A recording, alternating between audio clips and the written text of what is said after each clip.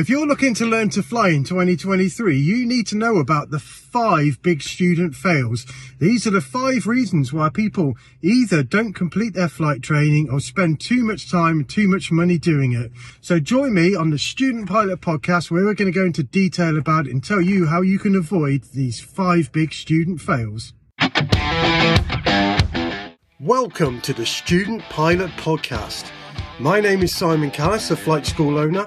Each week, myself and my guests will be talking all things flight training and beyond to help inspire, motivate and support you on your journey to becoming a private or commercial pilot. Okay, so Happy New Year, everybody. If you're already learning to fly or you're looking to learn to fly this year, this information is going to be really beneficial to you. So we've got 5 things that we find in general are either the reason why people don't finish their training at all and they give up on their training, or it takes them way longer than it should do and results in them spending way more money than it should do as well. Okay, so first thing is money. Okay, now money is always lack of financial planning, okay, always. So never ever start to learn to fly without getting yourself a financial plan. And that's going to involve you going to flying schools and asking some questions, okay? So I'm going to give you some information here. These are the key things that you should be asking your flight school. So you need to know about the aircraft hire, how much that costs, if there's any additional fuel surcharges there may be at the moment, if your instructor fees included in that, if you need to pay for landing fees. Then we're looking at medical certificate. How much does a medical certificate cost? Now that tends to be the same around most places because it's the doctors themselves that set the price on that. Ground school, flight equipment, tests and exams, and licensing paperwork at the end. So those are the key areas. So aircraft hire, instruction fee, landing fees, medical, ground school, equipment, tests and exams, and licensing and paperwork. So those are the key areas that are going to contribute to the cost. So I wouldn't focus too much on just the hourly rate of the aircraft. You need to find all these contributing factors to work out yourself a budget. Now, if you want detailed information about how to budget, we have a complete episode on how to do that. So if you like to watch us on YouTube, if you go to Almac TV, and our YouTube channel is at Almac Flying Academy. So if you're working from a monthly disposable income, what I would say is take all of those contributing factors into account, set yourself a budget, and you need to be able to afford to fly a minimum really of twice a month. If it's once a month, don't do it at all, okay? I would strongly recommend that you leave it until the time is better.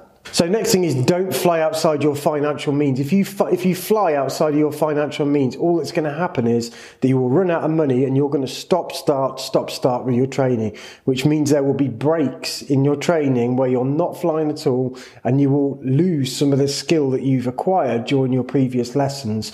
So all it does is set you back a little bit each time while you're recouping those things. So next thing with your budgeting is choose an aircraft type that fits as well. Make sure that your aircraft is suitable for your budget, not just for your size, okay? It's really important that your aircraft suits your budget. And be realistic about the amount of training hours you're going to need to train. A lot of schools advertise the fact that a PPL is 45 hours. It's not. It's a 45-hour minimum course. It could take you 80 hours. Depends on your ability, generally how frequently you fly, but the national average is closer to 60 hours, so don't plan for 45. Like I say, if you want detailed information about how to budget for your flight training, then go to YouTube or go to Apple Podcasts, anywhere you get your podcast fix. We will be there, the Student Pilot Podcast, and there's a whole episode about how much a PPL or LAPL course costs. So next is the medical. Now the key message with the medical is sooner rather than later. Let's take the worst case scenario. Imagine you've been learning to fly and you've spent maybe £1,000, £2,000 already before you get your medical. Then you find out that you're not able to get a medical. You just wasted all that money and it can't contribute to anything. So the key is get your medical as soon as you can. So worst case, you fail. You haven't wasted a load of money. Best case, you pass. Or middle of the road, let's say you have a few complications and the doctor says, look, it's likely to take a few months to get these sorted out. Maybe you've got to have a few tests. You've got time to do that before you start a huge chunk of flight training. So you can then schedule around that to avoid overspending on flight training where you can't move on in the course. Good thing about this as well, if there are any problems that arise, then you can deal with your AME and say, right, what do we need to do to get to this stage where we've got this medical? And you might say, right, you need to do this test, we need to send this paperwork off. You've got a bit of time to sort it out. So consistency. Consistency, in my opinion, is the key to it all. So, running out of money, we're back to that money thing again. Running out of money is going to lead to inconsistent flying because you're going to be stop, start. Being prepared for your flight lesson. So, if you're the type of student who turns at 5 minutes before their flight lesson, trying to rush through the planning, get into the aeroplane and go, all that's going to happen is you're not prepared for your lesson. Your flight lesson is going to be cut short because you needed extra briefing time. So you might not complete the exercise you wanted to do. So it's going to lead to this inconsistency with your flying. So you need to get there, be prepared. So read the books that you need to prior to the lesson. You can ask your instructor that, what do I need to read up on prior to the lesson? Come in early, get prepared. And also get relaxed for your flight lesson, because that means then you're in a headspace to do it. So if you do that consistently, then you're consistently setting yourself for a good lesson. If you consistently come in late and unprepared, you're going to be consistently setting yourself up for a bad lesson. So choose the consistent you want to be. Do you want to be consistently good or consistently bad? I know which one I'd rather be. So always sticking to the same aircraft type. This is a big one. I think this is one of the most important things about the consistency. Each aircraft type is slightly different, so they'll be procedurally different. They might even fly a little bit differently. Obviously the controls do the same things, but they are fundamentally slightly different. Now when you've learnt to fly and you're no longer learning to fly as such and you're just learning a different type, it's much easier to fly different types of aircraft. But whilst you're still learning the art of flying, you need to be sticking to the same aircraft type. So pick one that fits your budget and stick with it till the end. Finding the right instructor. I would strongly advise for consistency that you fly with as few instructors as possible. Now it's pretty unrealistic in most places that you're going to fly with one instructor, so consider you might have to fly with 2 or 3 or so, but make sure that you only fly with instructors you like flying with, who make you feel confident about what you're going to do. So in order to consistently learn, you need to be flying with the same people. And what you need to do is kind of set your schedule around when these people are available to fly, in order that you've got this plan. So when you turn up, you know who you're flying with, what the lesson's about, and you're not kind of giving yourself any new challenges. So every time you fly with a new instructor, you might feel like you're having to prove yourself a little bit to that person. They might not be fully up to speed with where you're at. So try and stick to the bare minimum of instructors, but communicate with those people regularly so that you've got your lessons planned and you're going to make consistent progress.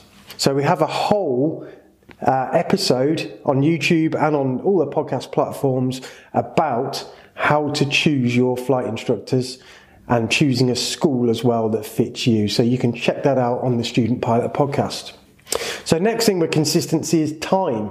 So we spoke about that briefly earlier. You need to allow for each flight lesson. I would allow about 2.5 to 3 hours per flight lesson, so that you can get there early, get planned up, allow yourself some time to relax, check the aeroplane over, do your lesson, debrief properly, and then relax before you go back. Now, if you have a lesson that runs a little bit late as well, it allows you some slippage. So if the weather's not so good, it allows you a little bit of slippage in order that you can still fulfill the full flight time on your lesson. But make sure you allow the time for flight training. Weather is the next thing that's likely to affect your consistency. We worked out recently that 40% of your bookings may be cancelled because of weather. So book contingency slots so that you are effectively closing up the gap between your next lesson if you don't fly.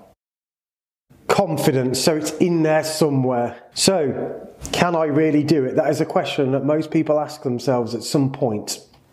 So what you need to know about learning to fly is you don't know what you don't know, right? So a lot of it is just down to repetition. So you keep repeating an exercise and then all of a sudden it will click and you won't realise why you couldn't do it. So the main thing is, don't give up. There's going to be things that you question why you're doing it. But if you give up, all that's going to happen is you will then more than likely want to carry on at some point. And when you go back to it, you're likely to be starting much further back than where you left off. So if you quit flight training, come back a year later, you might be 5-10 hours behind where you were when you left, maybe more. It's quite likely you'll be more if you were earlier on in the course. So don't give up. Keep persevering. Don't become overwhelmed. Okay, overwhelm is a big thing with flight training. And also be a little bit resilient. There's going to be some things you do during the flight training where your instructor's going to offer you some criticism, and you just need to take it on board and say, okay, they've got a point. I didn't listen to what they said there. I need to do this. This is what I need to do. Use the negatives to make a positive. So support is the next thing. So everyone needs support when they learn to fly. So you're going to need people around you to support you. So I highly recommend that you pick a school that makes you feel welcome, that you can ask any questions to, and they don't feel like stupid questions. They need to be there to support you. If you're afraid of asking them questions, you're not going to get anywhere. The only question that's a stupid question is the one that you don't ask, okay?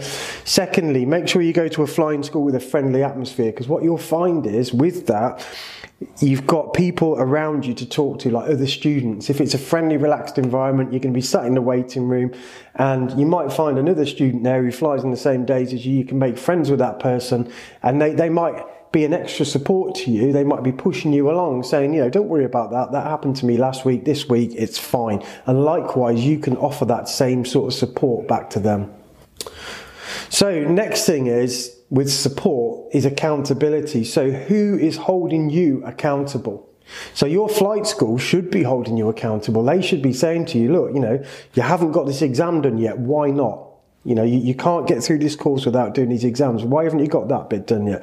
They should be pushing you a little bit. You don't want a flight school that's so relaxed that they're like, oh yeah, we'll do 40 hours of flight training and we won't do any exams. And believe me, that happens. In fact, I spoke to a guy in the last week who had done 41 hours, no exams. And that's because his instructor had just said to him, yeah, just keep flying, keep flying.